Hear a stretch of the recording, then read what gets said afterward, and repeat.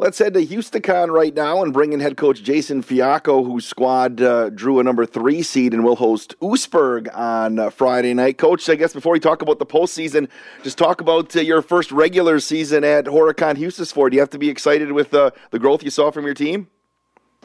I'm extremely pleased with the guys, and they've gotten better every single week throughout the year, and that's what obviously our goal.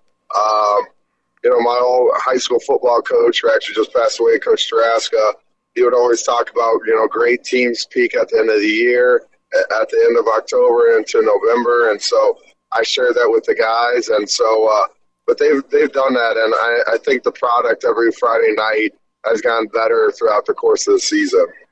Coach, when you took the job and, you saw them, last year they ended up making the playoffs, but probably didn't have the record that they wanted.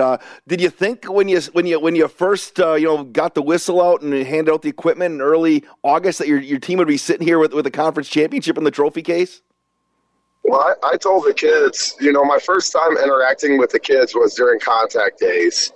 And I knew that we had a lot of potential, but when I saw it in person, I knew that we could do something with it, and I shared that with the guys the very first day when we gave out equipment. I told them that, I think that we can win every game on our schedule, and I thought we have a lot of the pieces to the puzzle, and I don't know how many of the guys thought that at that moment in time, but I also talked about this past week. I said, as we reflect on this season, and we only lost 2 games, and those 2 games were very tight games that could have easily gone into our favor. And so, but the big thing is the kids understanding and gaining confidence, and that takes time.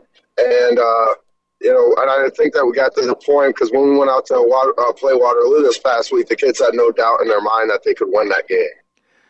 When was there a certain moment maybe during the season, Coach, where you saw, hey, these guys actually get it, and they when we can believe, we can buy into what the coach is saying, and we can win every game on their schedule?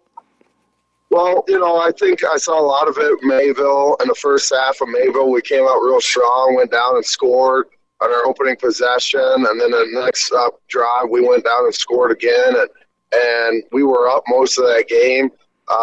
We kind of fell short towards the end, but I think you could see that the confidence, the kids, they realized, yes, we can do this. And that didn't come into fruition that night, but I think that was a big experience for them. And, since then we even talked, we said, we don't want to, Marshall, we dropped that game, but I talked to the kids, I said, we don't want to have this feeling again.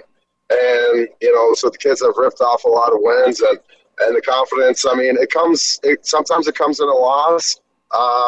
Sometimes it comes in wins, but I think they've gotten that confidence across, and they understand that they can do it. They can play with whoever is on the other side of us. Coach, on the other side of you Friday night, it's Oostburg, the Flying Dutchman. Just what have you learned about that squad out of the Big East?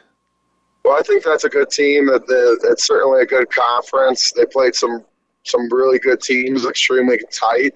Last game of the season, played Reedsville, and that was a very tight ball game, and that's against a very good football team. So I think the biggest thing that they bring to the table is they're very physical, and they do a lot of different things on defense to stop the run. So we've been just mentally preparing the kids for a physical fist fight on Friday night.